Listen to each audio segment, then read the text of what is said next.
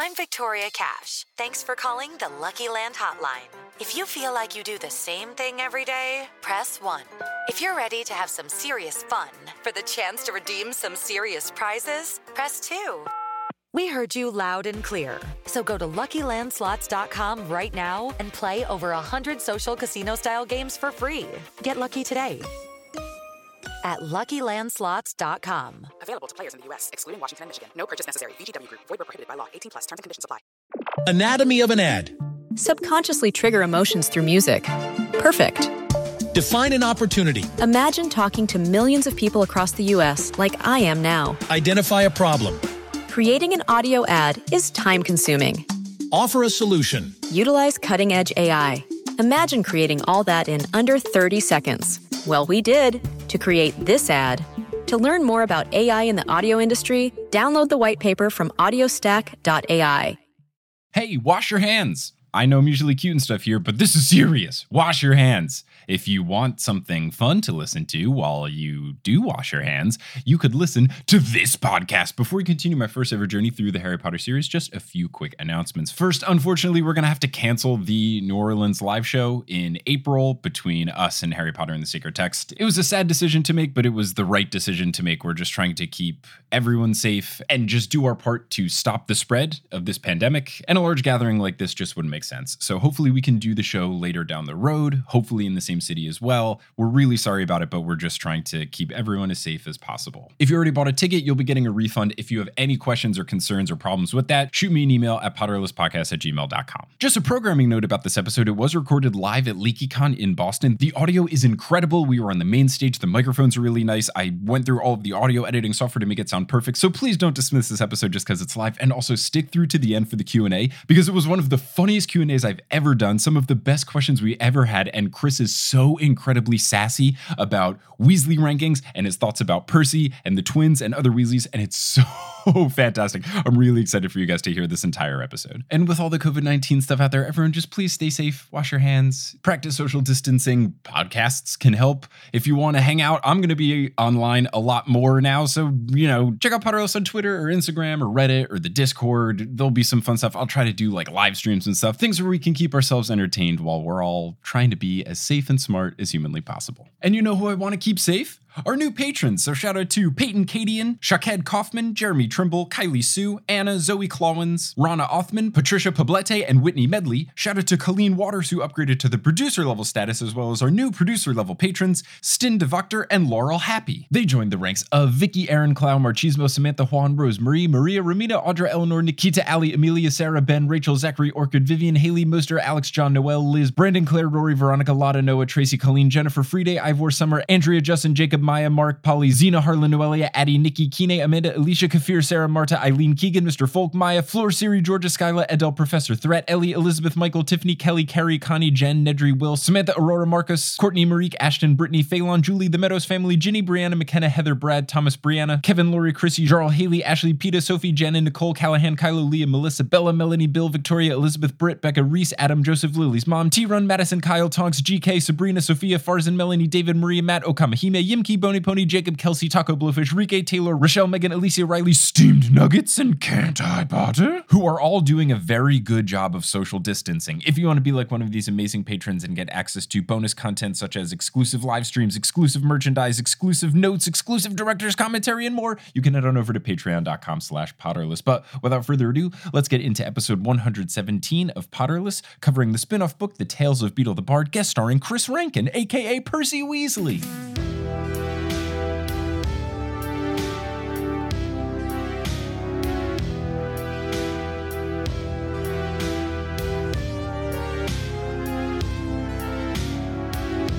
Oh, what's up, everybody? Everyone having a good LeakyCon so far? Good, awesome. So, who here has heard of a little podcast called Potterless? And who here just showed up and doesn't know who I am and what's going on? Nice, okay, so very brief introduction. My name is Mike Schubert. I never read the Harry Potter books as a kid, so now through Potterless, I'm reading them for the first time as an adult. I just finished the book, so it took me 3 years to read 7 children's novels. I'm very proud of myself. But now because of that, I'm doing some of the spin-off stuff, so I've been watching the movies. I saw Cursed Child, which was a play, and now I'm reading some of the spin-off books. So what I've prepared for this live session is going over Tales of Beedle the Bard, which is buck wild. The fact that these are children's fairy tales. But to discuss it, I want to have a guest and someone that I've had a bit of a somewhat rivalry with throughout the books. You may know this person as the man who plays the worst Weasley, but I know him as someone that has been incredibly nice and a true gem of a human to know for the past day and a half. It's Chris Rankin. Chris, come on stage!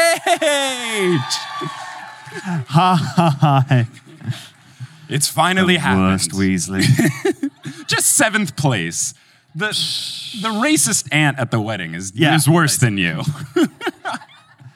Full disclosure, Mike now does have an I've met the 7th best Weasley badge, so I feel like it's sorted. It's good. I feel like any beef that we would have has been squashed, because on the podcast I make fun of Percy a lot, but you're not Percy. No, you're Chris Rankin. Legally obliged to tell you I'm not actually Percy Weasley.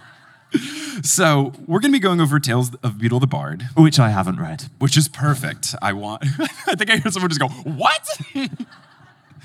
You haven't read every single thing that exists? What? You're supposed to be a prefect. Percy would, not so much. So we'll do this, and then at the end we'll do a little Q&A, which will be fun, so start generating your questions. But Tales of Beedle the Bard has 5 children's fairy tale novels that take place in the Wizarding World. The premise of this book is that it's like a textbook that you would check out from at Hogwarts. There's little notes after each story where Dumbledore talks about like the meaning behind this fairy tale and what you can learn, and there's little footnotes and all kind of stuff like that. Now these are the ones that all got really daft names, right? I'm not English. Daft, all I know is Daft Punk. So what is a daft name? Stupid. Stupid. Yes. They do have silly names. Like it's Babbity Rabbity and the thumping stick or something, isn't it? The cackling stump. That's the last one we'll be covering. But yeah, they all have like nice innocent names, and then it's things like people die often. Yeah. It's quite strange.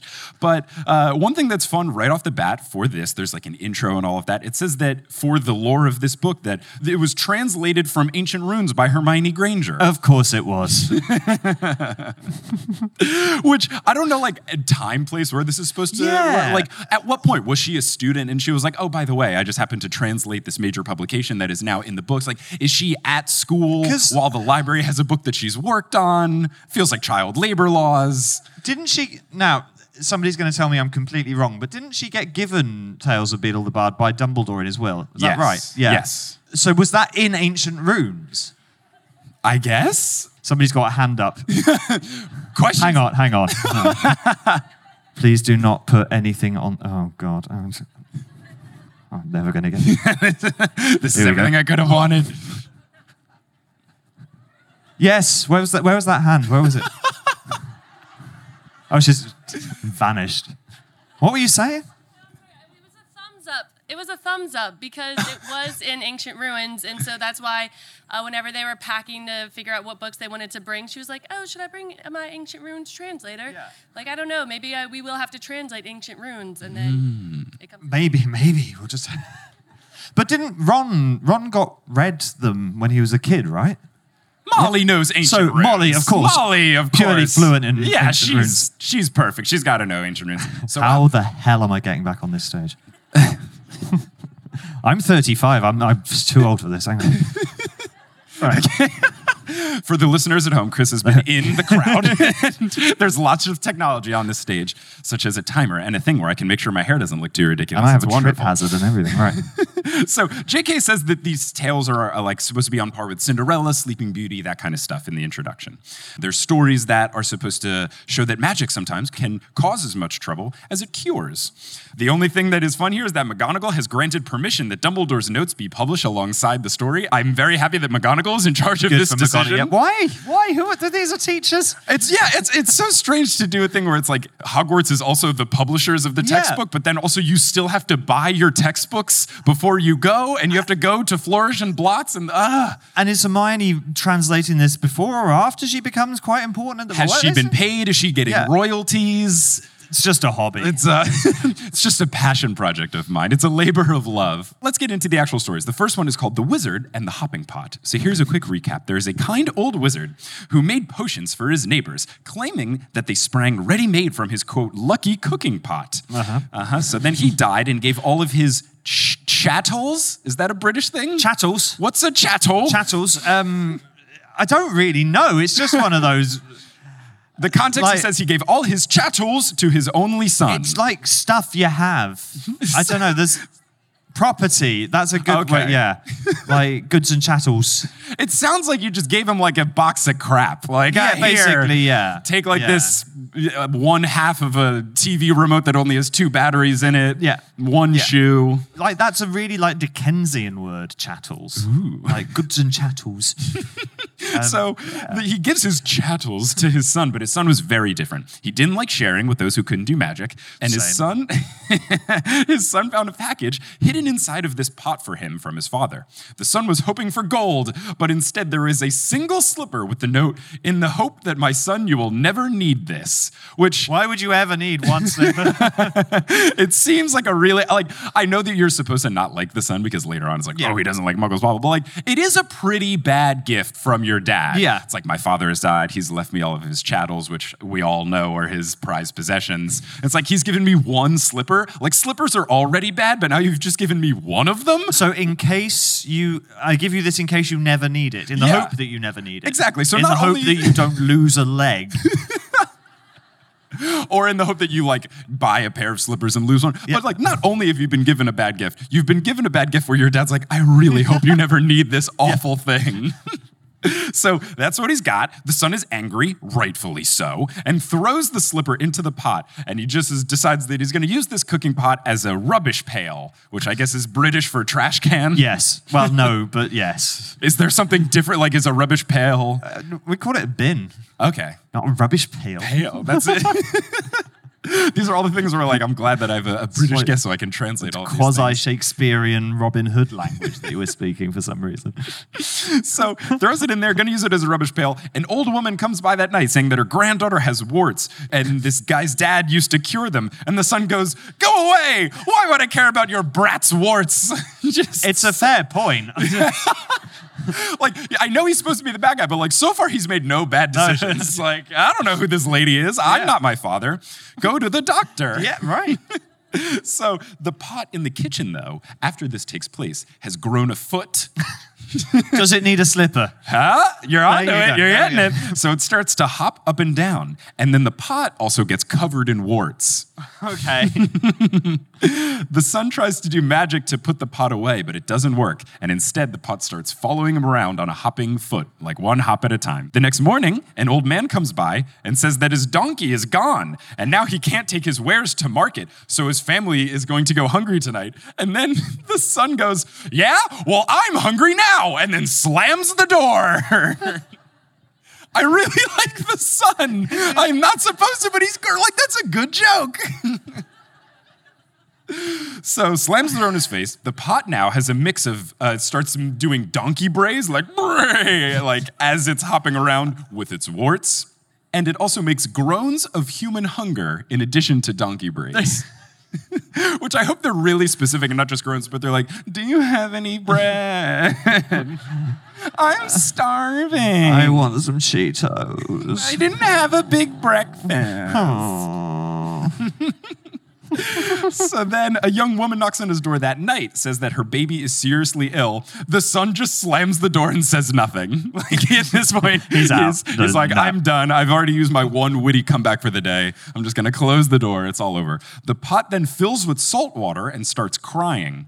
No one else came to the door for that week, but the pot still showed all of the ailments that happened to people across the town. So this pot's having a rough week. It's just feeling all the pain of an entire village. And then many things just start like spewing out. There is bad cheese, spoiled milk, hungry slugs. And then after a week of this, the son is like, all right, I'm putting an end to this. And then he just starts curing and fixing all of the things. The pot then burps up the slipper, which it ate when he threw it into the pot when he was like, this is awful. Burps it up. Then the son puts the slipper on the pot and then they head home. And the son helped the town from that day forward.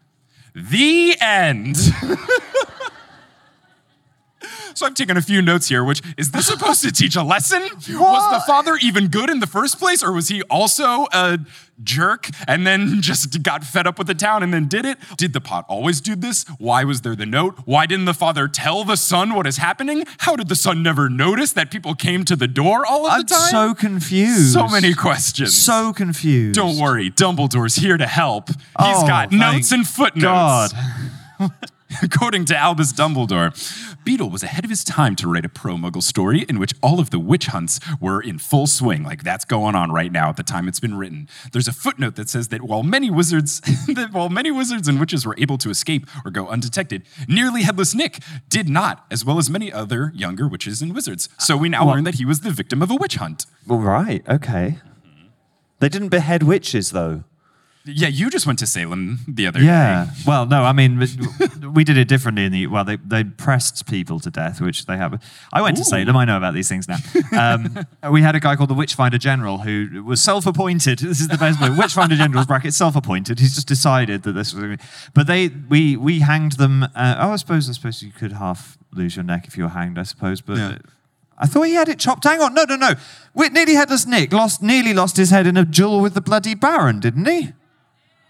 No. Resounding no. Am I making stuff up now? Where did I get that from? It was probably in the movies and not the books. Forgive him. They changed things. I'm so confused. I do want to read that fan fiction now, though. Where I'll go home and write it immediately. Oh, good. So then J.K. in a footnote, because some of the footnotes are by J.K. Rowling, which is a whole confusing thing that the whole lore, nothing makes sense anymore. It says that there is a revised version of this story that's supposed to be less intense. Here's the less intense version. An innocent wizard is terrorized by neighbors for using magic. They're persecuting him. So he has a pot that eats the neighbors until eventually they say that they'll leave him alone because your pot has eaten too many people. And that's the revised version. That's the less intense. That's way worse. It's a pot that eats humans. That's not... What? It's not revised. That's less intense. That's less intense than a warty pot with hunger pains. That is got, hunger and braise and spoiled cheese, but it's like, all right, we got to make one for the kids. I got it. It just eats people. It's humans. Yeah. It's just muggles. It doesn't matter. No witches are harmed in the making of this story. Just muggles. So that's the first one. Kicking it right off the bat. I mean... I don't know where this can go. Oh, it can go to the Fountain of Fair Fortune, which is actually the nicest one of all. I think I have a vague recollection of this. Okay, cool. So this is also, the Fountain of Fair Fortune is also what they named the bar section in Diagon Alley of the Wizarding World of Harry Potter in Universal. Yes. Which is good because they have like some very nice beers and fire whiskey, all kind of stuff like that. This story, not like that. Oh, okay. Little different.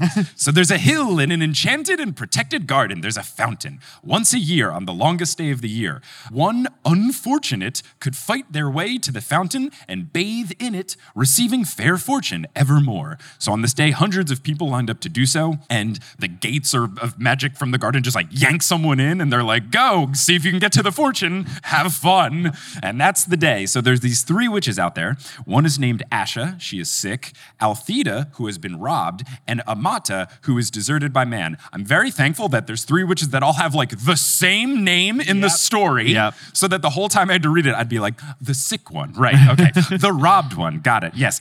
The one deserted by a man. Deserted by a man, or desert? Just a man. A man recently tragically dumped. So they agree that they're going to flip the script on this, and they're all going to try to enter together. So they'll all hold hands so that if one gets chosen, they'll all get chosen. And then they'll just have to figure it out when they get to the fountain at the end, I guess. So I wish I knew what was going on. Oh, don't worry. Dumbledore will save the day again. So they go in, but unfortunately, one of them gets yanked. And one of the robes even my notes I have one of the witches whose name starts with A's robe gets tugged on this guy named Sir Luckless, and he's the best. This guy's incredible. He lives up to his name so well. So they all get in, and right away, they're all mad. They're like, how could you do this? Also, he's a man. We had a deal. What are we doing? And he's just like, I didn't even want to do this. Like, he says, it's okay, I'll leave. And they're like, no, you're a knight. You got to help us out. And he's like, I promise. He doesn't sound like he's going to be a great knight with a name like Sir Luckless. His name is Sir Luckless. Yeah. It's not great. So they decide that they're all going to go through and do their best. So they reach the foot of the hill where the fountain stands. And wrapped around the hill is a huge, bloated, blind white worm. That wraps around the entire hill. Yeah, gross. Children's. Yeah, it's just a fairy tale for kids. So as they approach it, the worm speaks, making it even better. And it says, pay me the proof of your pain. So Luckless tries to kill the beast with his sword, and it snaps in half, which is great. Is the worm voiced by Frank Oz as well? Who is this? Frank? What? What did I say? I don't... Frank Oz. Who's Frank Oz? Yoda. Various Muppets. Got it. Yeah. I'm familiar with Yoda and the Muppets, not the voice actor. I apologize to all the Frank Oz stands out in the crowd tonight. So the sun is starting to go. They realize the day is going. So Asha begins to weep, and the worm puts his worm face on her face and then sucks her tears. And then is appeased, so he slithers into a hole in the ground so they can climb the hill. Just a big worm face right on your face, sucking your tears away. It's good. No. So they climb the hill. Halfway up, they see something cut into the ground that says, pay me the fruit of your labors. Labor spelled with a U because England. England, we spell things correctly. Just add some extra vowels correctly. I made fun of this on Potterless, and then someone told me that, in America, the reason we don't say color and favorite with the U's is because we wanted to save on, printing press costs by having less letters. And I was like, this is the most American thing that could ever happen. It's colors, it's the same. Just get rid of the U. We don't have to pay for it as much. It's the same reason that you call aluminum. Yeah, we're just get rid of one of the syllables. No, somebody spelt it wrong on the side of a box. Oh, really? Yeah. I love that. Yeah. And it came over here, that's when aluminum, and it got here and it spelled aluminum. So, yeah. So they try to just keep walking, but they're not making progress up the hill. So Althea just starts sprinting because she sees the sun setting anymore, then wipes sweat onto the ground. And when it hits the ground, that's good enough. And they can go past. That's the fruit of their labors. There was a lot of bodily fluids in this story. Just wait till the next one where it said, give me the labors of your lunch. So they then get to the fountain, but there's a stream in the way that says, pay me the treasure of your past. Luckless tries to float across on his shield, which shield? Come on. Did you envision this was going to work? So it just sinks, of course, but also classic Luckless, Yeah, classic. What a move. Classic. He saw that on Titanic, didn't he? It's like, I've got this. I can do it. There's room for two. Oh, no. So the witches get him out, and then after failing to cross alone, they try to figure out what they're going to do. Amata does a pensive memory type thing and puts it into the stream, and then it just dries up. So she's got some bad stuff in her past that we're just not going to unpackage. So they go to the fountain, and they're trying to decide who should be to receive the well wishes of this fountain. Asha faints in exhaustion, and she begs them, don't touch me. Althea grabs some surrounding herbs, mixes them with Luckless's water that he had, and then just shakes it up, pours it into her mouth, and then she's great. She feels good. And then all of her poor symptoms, she was the sick one, are gone. And then she's like, I'm good. I don't need the fountain. You two go. So then she's like, Althea, why don't you go bathe? And she's like, no. I'm just going to take all these herbs and then sell them for money, and then I'll use that money to get all my problems solved because I was robbed, so I'm good. Amata, you go bathe. And then she goes, no, I took out that memory and the stream kind of washed it away, and I don't feel bad about this dude leaving me anymore. I'm good. Luckless, why don't you go into the fountain? They've gone through a whole day of trial and tribulation. They're like, actually, I'm good. Oh, good.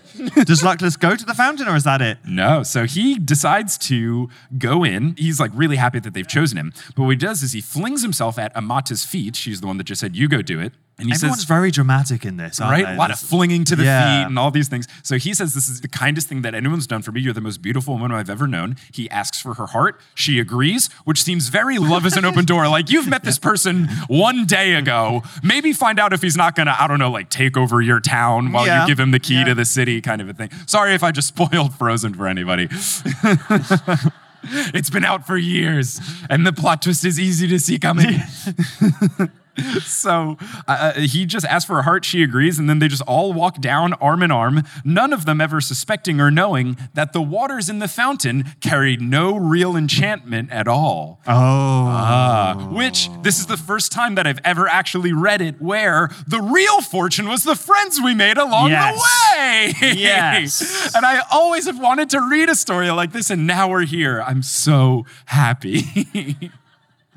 I quite like that one. Yeah, that one's like really pleasant. It's fun. Weird, but a good ending. It's not like Black Mirror. It's like the one, I won't spoil which one, but like Black Mirror episode after episode, it's like, here's some stuff that's just awful. And then like partway through like one of the later seasons, they're just like, here's a happy one. And the whole time you're watching it like, when's it gonna get bad? When's it gonna get bad? And then the credits roll and you're like, oh, it was happy. Okay.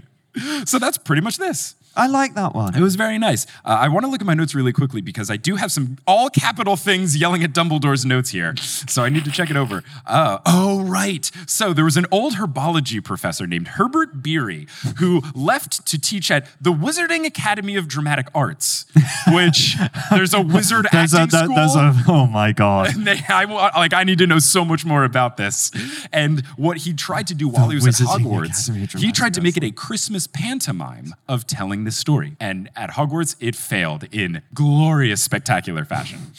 It's not great pantomime. As somebody who does pantomime every year, it's not great pantomime material. What makes for good pantomime material?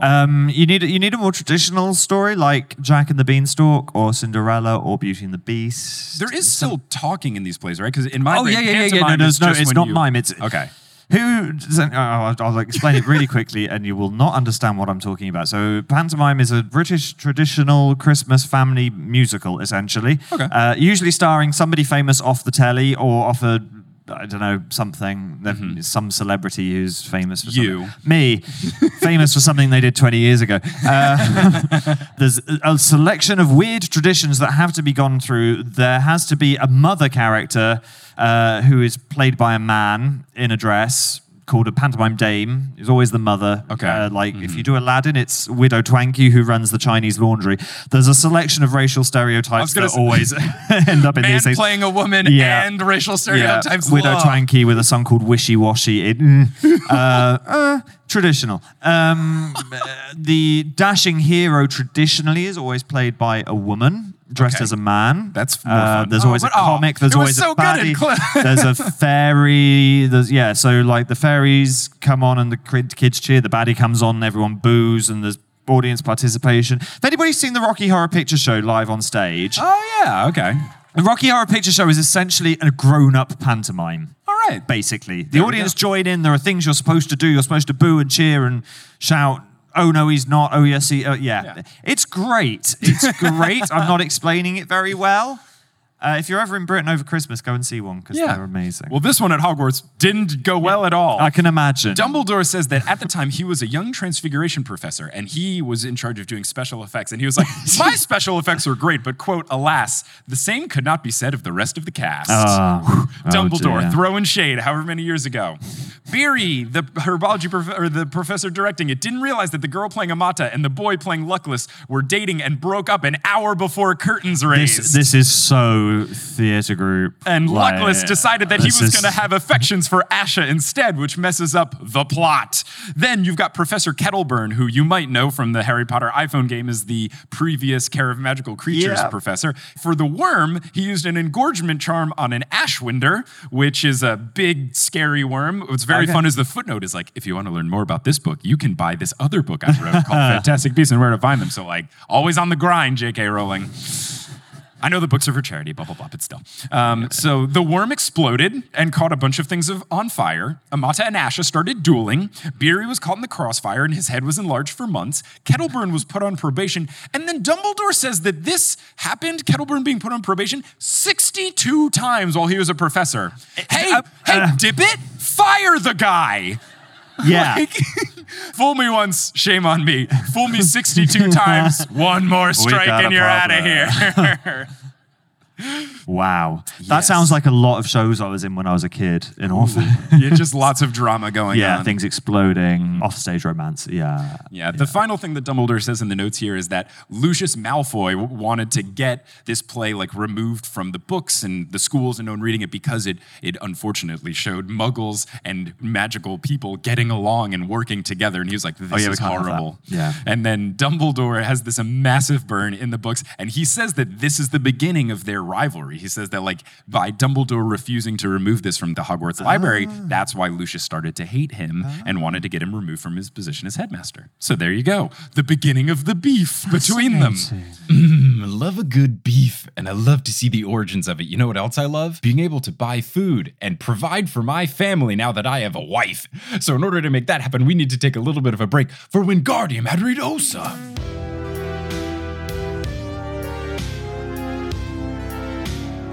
Today's episode of Potterless is brought to you by Tab for a Cause. Let's say hypothetically that there is a very bad disease out there and you're trying to stay inside, and what are you doing? You're using the internet a lot. And you want to make sure that you are doing good while you use the internet. What if there was a way to do so just by opening a tab, which you're going to do all the time? Oh wait, there is. What's it called? Tab for a Cause. Tab for a Cause is great. It's a Google Chrome extension. Every time you open a tab, you get a nice, different, serene background photo, which in these times is very nice. And you can add little widgets and stuff to the homepage if you would like. And every time that you open a tab, you get a heart, and then you can donate that heart to a different charity. At the time of recording, they've raised over $871,000 for charity. So you can be a part of this contribution if you go to tabforacause.org/Potterless. That is tab for a cause, all of the words spelled out. So tabforacause.org/Potterless.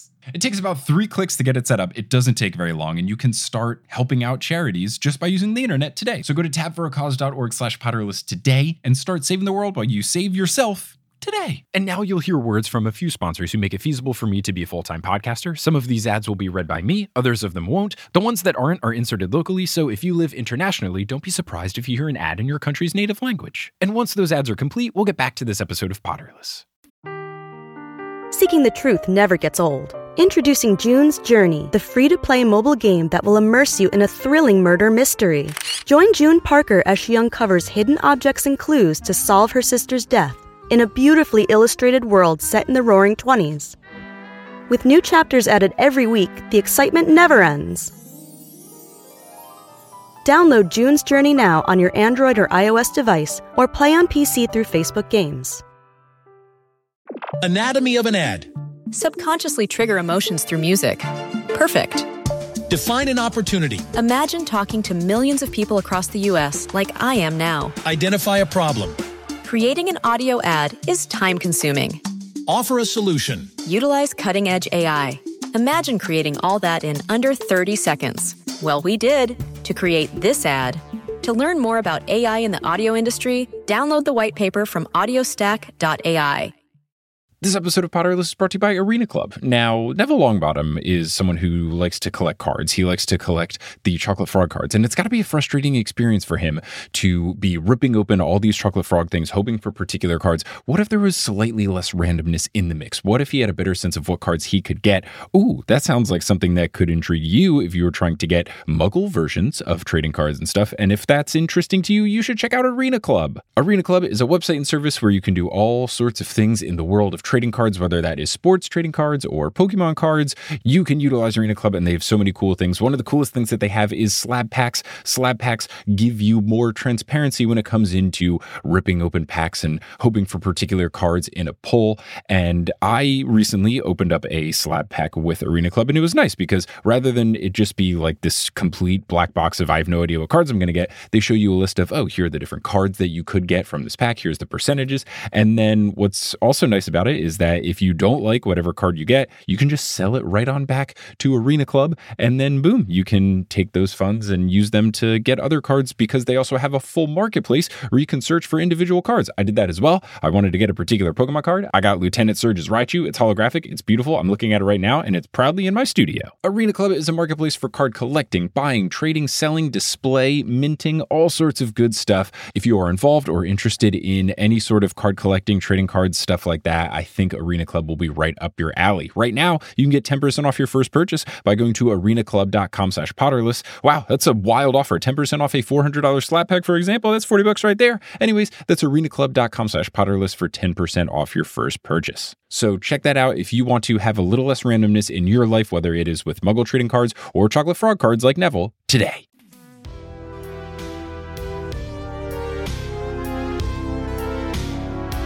So now we get into the third one. This one's the most buck wild. It's called The Warlock's Hairy Heart.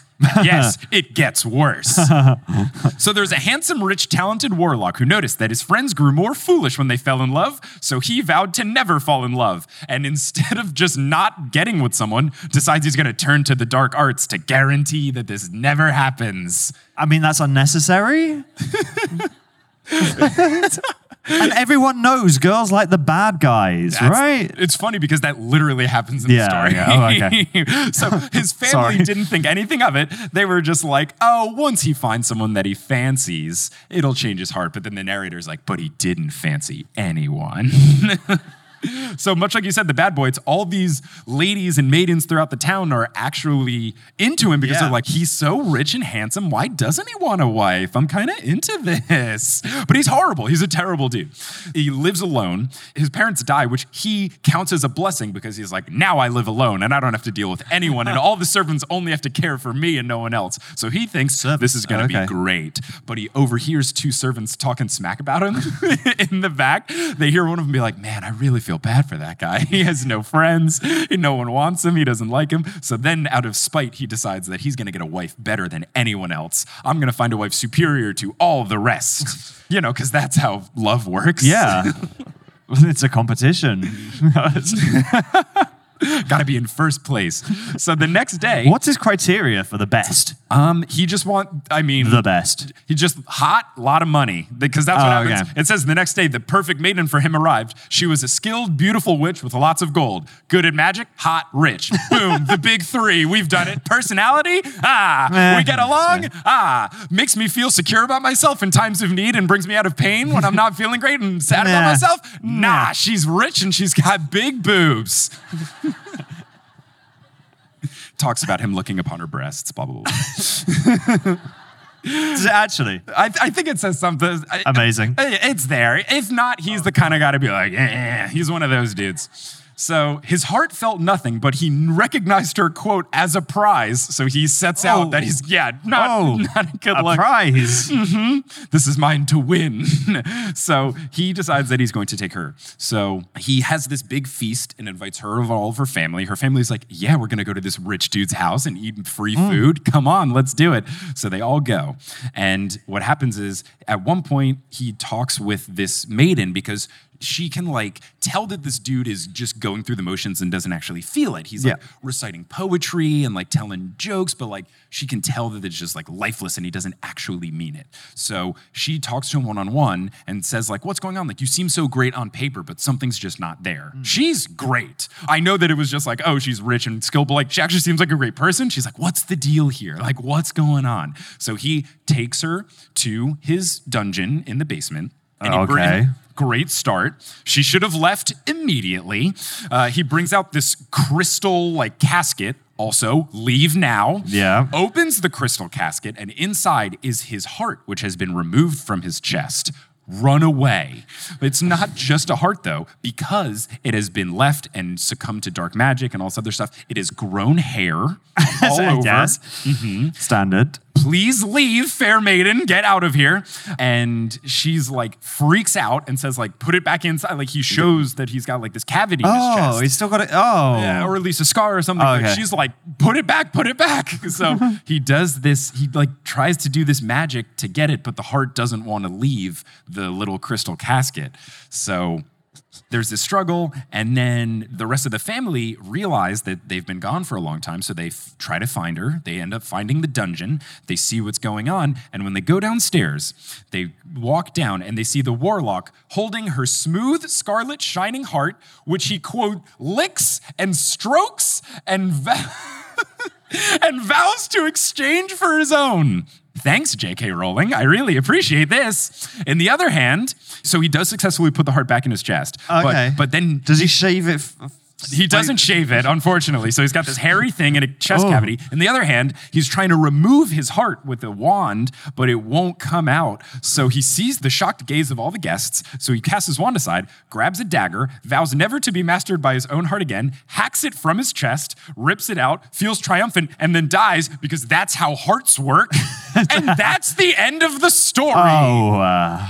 And then there's a great illustration because J.K. Rowling includes all these illustrations and then autographs under each of them, what? And it's just like dead person on top of other dead person and then blood everywhere. It's like, yeah, J.K., I got it. It was graphic enough. I didn't need this illustration, which you've signed underneath. And that's the end of that story. What's the moral? I don't understand what the moral, Dumbledore is here to help. Thank God. First thing Dumbledore says, unlike the other stories, which had different criticism, like the first one and the Lucius thing, like all the other stories so far have had criticism. This one, Dumbledore says, quote, face no criticism, the one where there's murder, that one's fine. But oh no, this one where there's a pot that gets warts, we gotta make sure this pot eats people instead. So this story faced no criticism. Dumbledore says that many parents don't share it with their younger ones. Thank you. That's all right. Yeah. So Dumbledore says that the reason that the story stuck through is because it warns about one of the grave temptations of magic, the quest for invulnerability. What's also fun is that the last story in this book has the tale of the three brothers, which does the same thing and doesn't involve a hairy heart and cutting body parts out of human beings and licking other people's hearts. Of all the things, stroking and licking it, could have done without it. But yeah, that's about it. He goes on for some other stuff and saying just there's some parallels to Horcruxes and trying to live forever and how dark magic is not something you should do. I don't know. This story just seems highly unnecessary. It's disturbing. It's quite disturbing. Has anyone does anybody know if anyone's made fan films of any of these? I feel like I've seen a musical. I know I've seen a musical because one of my friends wrote it at one of these events years and years ago. But these would make good little short films. Let's do it. Let's do it. We're gonna make an album. There we go. That's tomorrow, sorry. Yeah, we'll start writing and make a whole YouTube channel. It'll be great. I'll fly to London. It'll be wonderful. We can go to Yorkshire. We'll have a great time. All right, last story that I want to discuss because there's 5 stories, but one's Tale of the Three Brothers, and we've all read the books. Yeah, I know that one. Yeah. So now it's Babbity Rabbity and her cackling stump. This one's actually really good and it's very fun. This is Ron's favorite, isn't it? Yes, I think. or at least it's the one that he made fun of when Hermione's like, "This book's important," and Ron's like, "It's a children's book. Why can it be important?" And then it saves the day because Hermione is smart. And we should all listen to her more often. We should. So in this story, there's a king who decided that he should be the only one with magic. Great start. He decides that the head of his army should start a witch hunt with black hounds that are going to attack every witch in the town. But he also he puts up billboards across the town for an instructor in magic. No one volunteered because also this king has decided to murder all the people that know how to do magic. Yeah, no, fair. I would not be volunteering myself. Yeah, I don't know. Yeah. It's not a good look. It's everyone's got to, I'm going to murder everyone, but I need one person who I promise I won't murder to teach me how to do magic, and you won't get murdered. Until you've taught me magic. So nobody volunteers except for a charlatan who has no magic power, but decides, I'm going to get that bread. So he pretends that he knows how to do magic. He goes to the king, does some magic tricks, and is immediately appointed the Grand Sorcerer-in-Chief by the king, which is a great title. That's a great title. It's better than Minister for Magic. Yeah. I think they should be the Grand Sorcerer-in-Chief instead. I probably would like Cornelius Fudge a little bit more if that was his name. I don't think Cornelius Fudge is even that important, though. The Grand Sorcerer-in-Chief sounds like... What do they call the witch in The Witches? The Grand... somebody help me. The Wizengamot? The head warlock? No, in the Roald Dahl book, The Witches. The Grand High Witch. Oh, I pretty much said it. What do they call the Grand High Witch lady? Yeah, it's like that. It sounds almost Masonic. It sounds really nice. So this guy has been appointed to this position. He tells the king, I need a lot of golden gems so I can buy magical supplies, which is great. So he just stashes all the golden gems, goes into town. He breaks off 2 twigs from a tree and then goes back. But he doesn't know that he was being watched by Babbity. And Babbity is a washerwoman in town. So Not a rabbit. Yes, that's later on. That's the plot twist. But the title also tells you that she's a rabbit the whole time. So it's like, I don't know. It'd be like if Star Wars, this is a really famous spoiler, so don't get mad at me for that, but it's like, what isn't the 6th one like Return of the Jedi where the plot twist is? Like, what if it was like Star Wars, like the fight with Luke's dad, and you're like, Luke's dad? What? He goes back to the king and just like pretends that he knows that magic. He gives him this twig and then says like, it will start working for you when you are worthy, which I think is really, really smart. Yes. So he's like they practice every morning. Nothing's really happening, but he's saying he's worthy. But then Babbity is there for one of these lessons and she laughs in the background and the king gets very embarrassed that people are laughing at him. So he wants to speed up the process. Yeah. So he's like, when are we going to be ready? And the charlatan's like, it'll be ready soon. Don't worry. And the king's like, no, tomorrow I'm going out into the town square and I'm going to show everyone that I know how to do magic. And then the charlatan is like, okay, I've got this big journey that I need to leave on for tomorrow. So can we postpone? And the king goes, no. And if you try to leave town, I'll kill you. So the charlatan's like, crap, I have all this gold, but I can't leave. And also this king can't do magic. So king leaves and then he goes to Babbity, who he heard laughing. Yep. He sees that she's polishing a wand, so he goes, you're a witch. And he demands that Babbity do some spells behind like cover of a bush while he's doing this thing in the town square so that... Polishing a wand, not a euphemism in this context. Yeah. Yeah, you would know Percy, who is like doing interesting things in the book the whole time. I don't know what you're talking about. And like, it's like Percy was in his room a whole lot. And like, Ginny's walked in on me doing something I'm very ashamed of. The phrasing was so bad. I know. I think purposefully. And the whole thing is like, dude, you were writing letters to your girlfriend and then you were making out with her in a classroom like, yay, Percy, good things. But you had to like really make it seem like you were polishing your wand. Moving on. Just a guy you play on screens, not actually you. So Babbity agrees, and the reason she does it, the guy's like, if you don't do it, I'll ask you as a witch, and then you're going to get killed too. So she smiles and agrees, which means she's going to screw this dude over, which, spoiler alert, she does. So they go into town, and before they do it, Babbity's like, what if he does a spell that I don't know how to do? And the guy's like, there's no way. This king's an idiot. Like, he doesn't have a wild imagination. They're at the day of the thing, and he decides that he's going to make some lady's hat disappear. Babbity's able to do it. He says he's going to make some horse fly off the ground. Babbity's able to do it. Then the head of the army brings one of the hounds and says, it ate a poisonous mushroom and is dead. Bring the dog back to life. And the king's like, okay. And then Babbity starts like laughing because she's like, you can't bring people back from the dead. That's like Magic 101, my dude. And she starts laughing really loudly. All the people in the crowd start murmuring and thinking that it was just a trick. So then the king and this army start chasing after Babbity because the charlatan guy points her out and says, she's using magic to make sure that your spells aren't working, which I gotta say, creative, like quick thinking by the charlatan there. Like it doesn't just run away. Like that's actually pretty smart. Yeah. So they chase after her. She goes into the forest, and then all of a sudden she vanishes, and they can't see where it is. But they hear cackling coming from a tree. So the charlatan is convinced, she's turned into a tree. You should chop the tree down. So they chop the tree in half. It comes down, and then they still hear cackling from the stump. Yeah. This is the cackling stump, aforementioned in the title. The charlatan is like freaking out, and what Babbity from the stump says, which is so good. She's like my new favorite character in the whole series. She goes, fools! No witch or wizard can be cut in half. See for yourself. Try with the grand sorcerer. And he's like, oh no. Which is so good. So he falls to his knees and confesses because he's like, if you try to cut me in half, like it's gonna work. So he says like, I was lying, blah, blah, blah. Babbity then says like, by cutting a witch in half, you've put a curse upon your entire town. So if you cut me any further or attack any other witch, it'll feel like you are getting hit in the side with an axe. So the king then falls to his knees. Again, lots of falling to knees in these stories. So Babbity says that you have to stop the witch hunts immediately. The king's like, fine, I'll do it. And she goes, not good enough. You also need to make a statue in Babbity's honor. And he's like, Okay.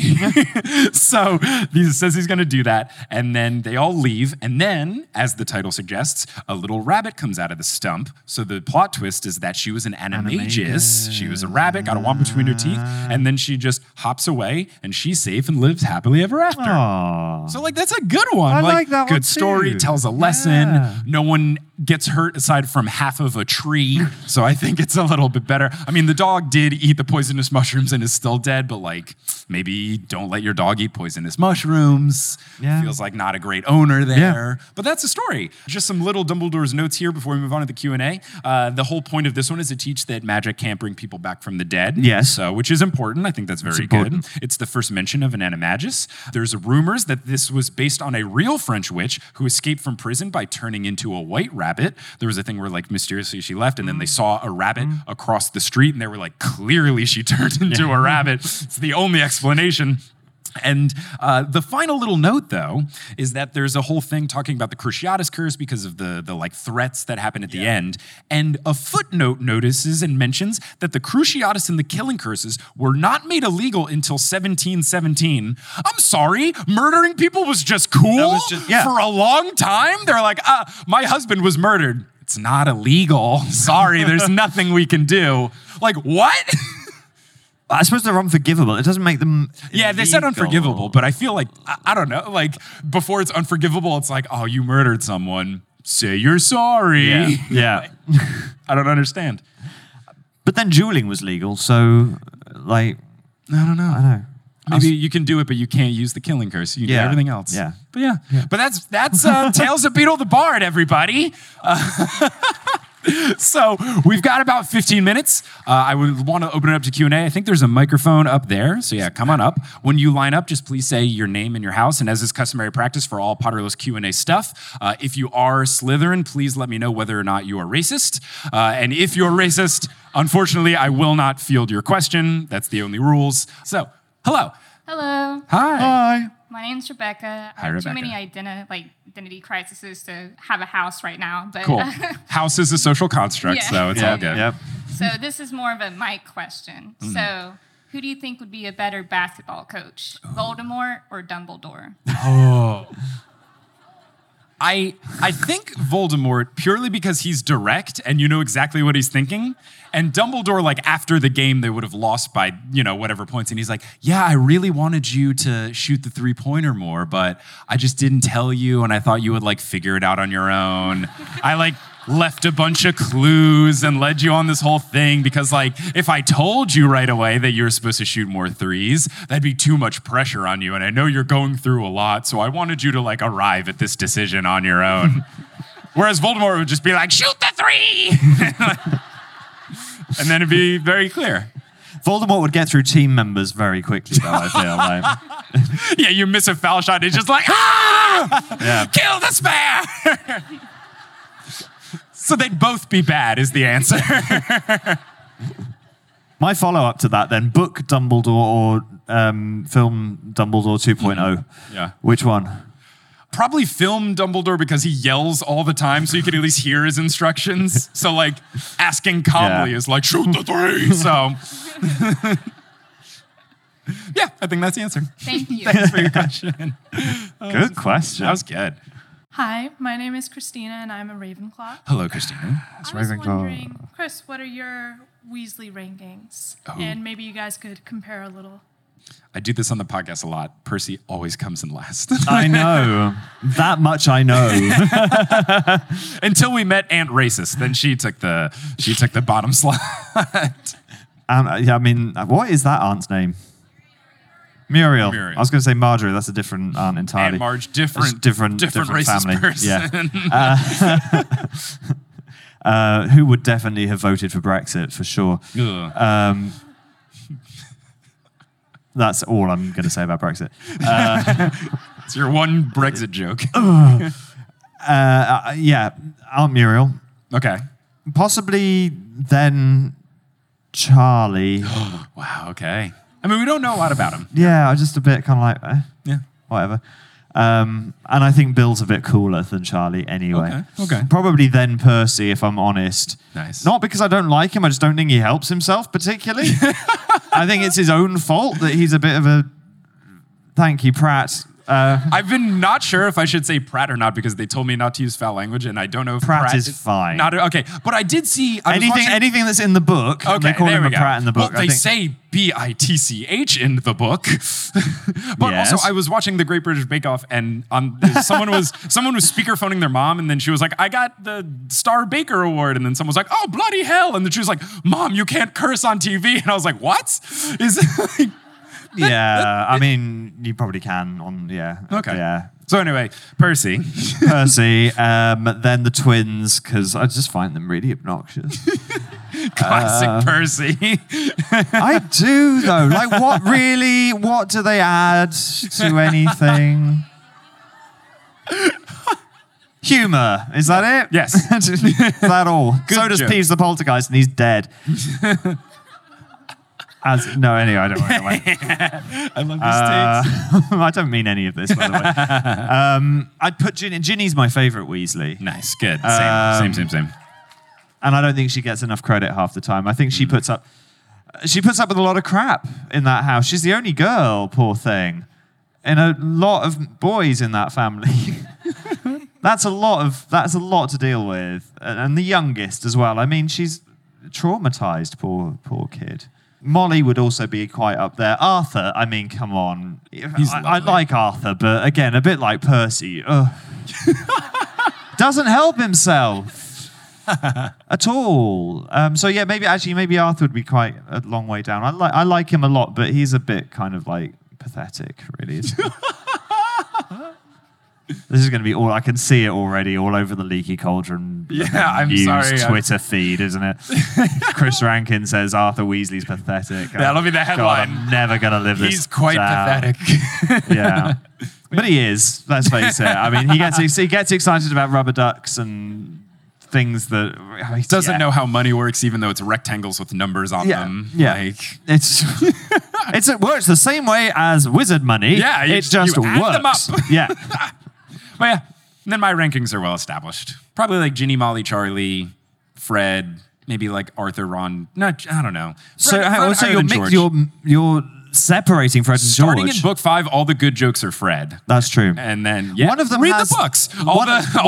Starting book 5, all of Fred's jokes are a little bit funnier. And one of them does have like a considerably larger amount of dialogue. Fred, yeah. It's Fred. I think it's maybe book 5. JK was like, "Well, I'm gonna have to kill one of them."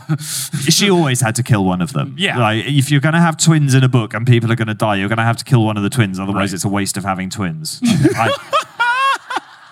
There's literally no point to them if you're not going to kill one off. Honestly, that's my opinion. I mean, I saw it coming just because they're so interchangeable, which is like twins in real life I know are not, but like in the books it's very much like it's always friend George until Fred starts telling more jokes and then George loses an ear. It's like, oh, now they're slightly different. But yeah, thanks so much for your question. Good question.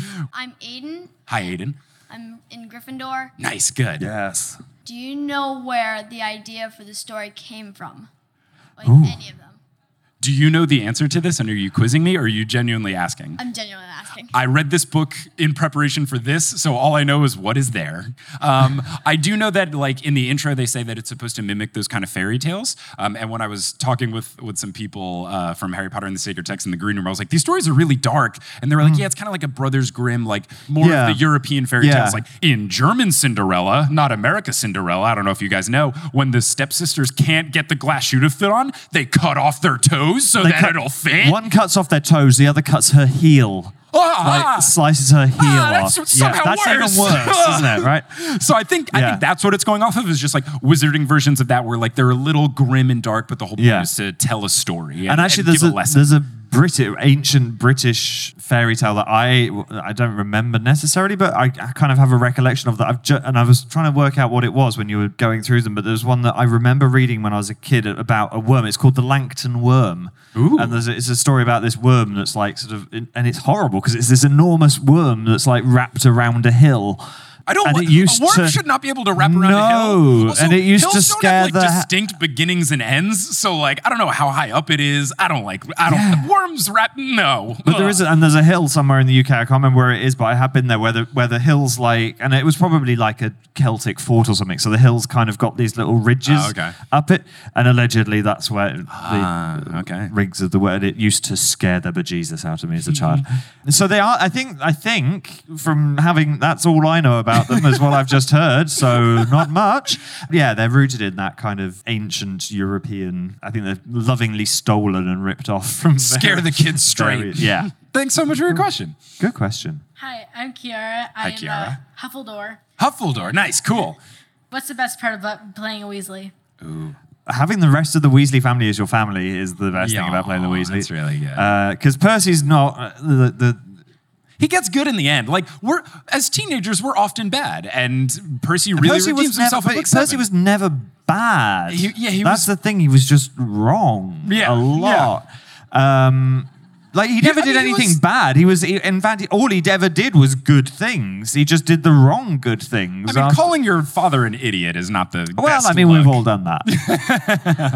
Especially at 15, 16. Yeah. I mean, like at 15 years old, I thought a bowl cut looked good. So we've all made our poor decisions. We've all had, But no, the Weasley family. It's nice to have. I was an only child in real life, so Percy, being one of several and all ginger people is quite nice. Really, it's just a shame it's Percy. I don't mean that. I have a lot of time for Percy. I think he's misunderstood. He is, Mike. He is. And I've talked at length about it, and I will talk at length again some other time about it, but not today. Yeah. My name's Julia. Hello, Julia. Hello. I'm a Ravenclaw with some Slytherin tendencies. As long as they're not the racist kind. Not the racist I love books and also persecuting people. No, not at all. So I just binged most of your podcast. Cool. So now that I've gotten to the end of it with you, have you heard any fan theories that you really like? Yes. And what is your favorite? So I've only done a couple recent deep dives into it because I've guessed it on some other Harry Potter podcasts where they were asking me about it. One that I've heard that I've looked into is Ron is an accidental seer. So when he says stuff offhandedly, he's always right about it, which I think is great. So anytime Ron is angry and just says something dismissive, he's actually correct. So I think that one's very fun. One that I know of, but I've not looked into yet, but I'm really excited to learn more about is Ron is secretly a time traveling Dumbledore. I've heard about this one. So I really want to investigate that. Have you heard any fun fan theories? Oh my God, so many. So many. And of course, at this moment in time, my mind goes entirely blank. I'll come back to you. Okay, if you think of it, just pop yeah. But yeah, those are them. Thank you so much. Hi, Shoops. Hi, Chris. Hi. Hello. I'm Grace. I'm a Slytherin. Racism's a big no-no for me. Good, cool. Good. Little worried since you did not start with I'm not. You just said racism is, and I was like, where's the sentence Racism going? is a big part of my life. So non-racist Slytherin. So I don't sport, and until Shoops explained on the podcast how sports work, I never knew that Quidditch just did not make sense at all. So close. No sense. So, Chris, what are your thoughts on Quidditch? Have you just ever thought about it? Do you notice that Quidditch doesn't make sense? I had noticed Quidditch doesn't make any sense. I also don't sport at all. I observe rugby occasionally when the All Blacks, the New Zealand team, are playing, just because that's where I was born and they're my team, and rugby's a proper sport. It's like American football, but without all the padding. So for real people, wonderful. I love rugby is amazing. Way better than American football. So violent, for sure. Kind of as violent as Quidditch really should be. But then it's so polite. I was at a rugby match once. They are the nicest people. Honestly, the other team missed whatever the rugby equivalent of a field goal is. A try. There it is. A try. How British is that? Try was a touchdown. Oh no, yeah, try's a touchdown. Oh yeah, a conversion. Yeah, so they tried a conversion, and the other team missed. The team that I wasn't rooting for. So I was like, ha ha, yelling at them, and then my friend punches me in the shoulder. And was like, we don't do that here. No. And I was like, no. The other team messed up. Yeah. You make fun of them. This is sports. I was born in New Zealand, who have the All Blacks, who are by far the best rugby team in the world. And I live in Wales, who have by far the second best rugby team in the world. Fun. Controversial is that opinion. Not a big rugby contingency in the crowd. They will play the hardest, nastiest, roughest game of rugby. And at the end, everyone has a hug. If this was football, soccer, there would be fights in the street. Guaranteed there would be fights in the street afterwards. Oh, so even the fans are nice too. Even the fans are nice. They all go to the same bars afterwards and all get on it. It's great. Yeah, but Quidditch makes no sense. No sense at all. And I was at a panel earlier. I was meeting, I work with a charity called Transfiguring Adoption because I'm an adopted kid and they do wonderful things with Harry Potter and adopted kids and stuff. So I was at a thing meeting adopted kids and foster kids and stuff, and I was trying to explain actual real life Quidditch to somebody, and it still doesn't make any sense. No. But it's great. Sport. Yeah, awesome.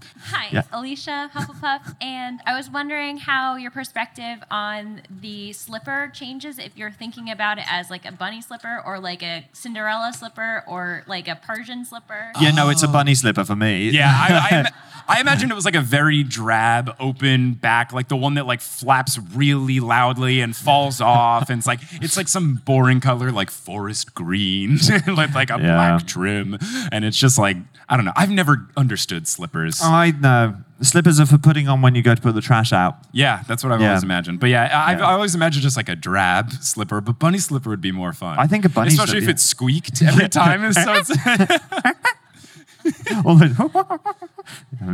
that's what I imagine, and that's officially canon. Okay, they're gonna kick us out and stuff, and I don't want to get yelled at because LeakyCon is very nice to me. But first off, give it up for Chris for showing up and putting Thank up you for having me.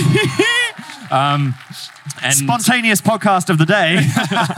And thanks for the LeakyCon team for putting this together. Tessa Netting was going to be the guest, and then she had a medical emergency. So, wishing her all the best. So much love to her. I'm going to get you shouted at now, but I'm just going to do it. Thanks to her and for the whole LeakyCon team for last minute. I was like, I need a guest, please. And they were like, we got you. They moved schedules around. What have I done? So many things happened. I don't know how to work technology. You can do it. Okay, you're all there. I'm going to do a video. Look at that. The house lights, everything. So beautiful. Well done. Look at that. Well so after 3, if you can all shout, get well soon, Tessa. Yeah. 1, 2, 3. Oh, that's wonderful. And then now... We love you, Tessa. We love you. And now, as they say in the Wizarding World of Harry Potter, before they get kicked off stage, because they've definitely gone over by too many minutes, Wizard on! Thanks so much, everybody! Thanks. Bye. Oh, I'm dropping ribbons and everything. Oh, God. Hey, a pandemic sweeping the world is not necessarily fun and wholesome and makes you feel good inside, but you know what will? A new show for Multitude called Next Stop. It's an audio sitcom. It's warm, it's heartfelt, it's news. You can get right at the ground floor and then brag to all of your friends that you started listening from the very beginning. I'm very excited about it. Amanda, Eric, Julie, and Brandon put so much work into it, so you can go learn more about that show and start listening over at nextstopshow.com. Potterless is created by Mick Schubert. It is hosted by Mick Schubert. It is edited by Mick Schubert. It is produced by Mick Schubert, as well as Vicky Garcia, Aaron Johnson, Klaus Lopu, Marchismo, Samantha Rose, Juan Sanfilio, Rosemary Daj, Marie Lisa C. Keen, Romina Rivadeneira, Audra, Eleanor Curlin, Nikita Power, Ali Madsen, Amelia Krause, Sarah Nink, Ben Silver, Rachel Guthrie, Zachary Polito, Orchid Grower, Vivian the Owl, Haley Hastings, Moster, Alex Consulver, John Kotker, Noel Beausoleil, Liz Bigelow, Brandon Pickens, Claire Spencer, Rory Collier, Veronica Bartova, Lotta Bartova, Noah, Tracy Toya, Colleen, Jennifer Mark, Lou Frieda, Jay Svensson, Ivor Peterson, Summer Rathel, Andrea Kroc, Justin Montero, Jacob Parrish, Maya Gray, Mark Body, Polly Burge, Zena Rosnowski, Harlan Haskins, Noelia, Addie, Nikki Harris, Kine, Amanda Alfred, Alicia McLaren, Kafir Shaltiel, Sarah Shedder, Marta Morrison, Eileen Gazesh, Keegan Curran, Mr. Folk, Maya, Flor Sake, Siri Skarsfjord, Georgia Davis, Skylar Lilly, Adele Ryan, Professor Threat, Ellie Hoskov-Chova, Elizabeth Christofferson, Michael David Yordi, Tiffany Cottrell, Kelly Otilio, Carrie Crumpler, Connie Bienkowski, Jen Went, Nedry OS, Will Huser, Samantha Lentz, Aurora Fruhoff, Marco Cepeda, Courtney Marique Rieger, Ashton Gabrielson, Brittany Gutierrez, Phelan, Julie Walton, The Meadows Family, Ginny from the Block, Brianna Jordan, McKenna Tweedy, Heather Langeal, Brad Harding, Thomas Chavara, Brianna Kusumano, Kevin Stewart, Laurie McDonald, Chrissy Tew, Charles Fiven, Haley Logan, Ashley Enstrom, Peter McGrath, Sophie Duda, Jen and Rose Daub, Nicole Linzer, Callahan and Darris, Kylo the Husky, Leah Reed, Melissa Rabb, Bella Barlack, Melanie Demi, Bill Gill, Victoria Colca Perry, Elizabeth Yu, Britt McLean, Becca Spry, Reese Dignan, Adam Graham, Joseph Torp, Lily's Mom, T Run Money, Madison Kyle, Don't Call Me Nymphadora, GK Have It Your Way, Sabrina Balsiger, Sophia Loves Pigs, Farzan Gerabat, Melanie Duhrev, David Douglas, Maria Matt Barger, Okamahime, Yimki Bony Pony, Jacob Rossatano, Kelsey Gillespie, Taco Blowfish, Rike Mangor Jensen, Taylor Payne, Rochelle Mobbs, Megan Moon, Alicia Chapman, Riley Kiddis, Colleen Waters, Steen DeVoctor, Laurel Happy, Steamed Nuggets, and Can't I Potter? Web design by Kelly Schubert, and the music is by Bettina Campamanes. If you want to find us on social media, you can at facebook.com/Potterless, twitter.com/PotterlessPod, instagram.com/PotterlessPodcast, and reddit.com/r/Potterless. For any and all information about the show, you can go to PotterlessPodcast.com. For bonus content, you go to patreon.com/Potterless, and for merchandise, you can go to PotterlessPodcast.com/merch. If you want to tell someone about the show, whether it's in person or through a review online, that really does help. Thanks so much for listening, and until next time, as they say in the Wizarding World of Harry Potter, Wizard on!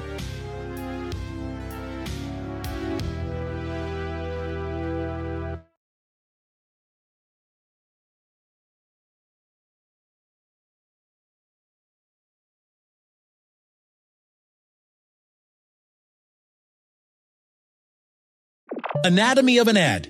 Subconsciously trigger emotions through music. Perfect. Define an opportunity. Imagine talking to millions of people across the U.S. like I am now. Identify a problem. Creating an audio ad is time-consuming. Offer a solution. Utilize cutting-edge AI. Imagine creating all that in under 30 seconds. Well, we did to create this ad. To learn more about AI in the audio industry, download the white paper from audiostack.ai. Judy was boring. Hello. Then Judy discovered ChumbaCasino.com. It's my little escape. Now Judy's the life of the party. Oh, baby, mama's bringing home the bacon. Whoa, take it easy, Judy. The Chumba life is for everybody. So go to ChumbaCasino.com and play over 100 casino-style games. Join today and play for free for your chance to redeem some serious prizes. ChumbaCasino.com. No purchase necessary. Void where prohibited by law. 18+ terms and conditions apply. See website for details.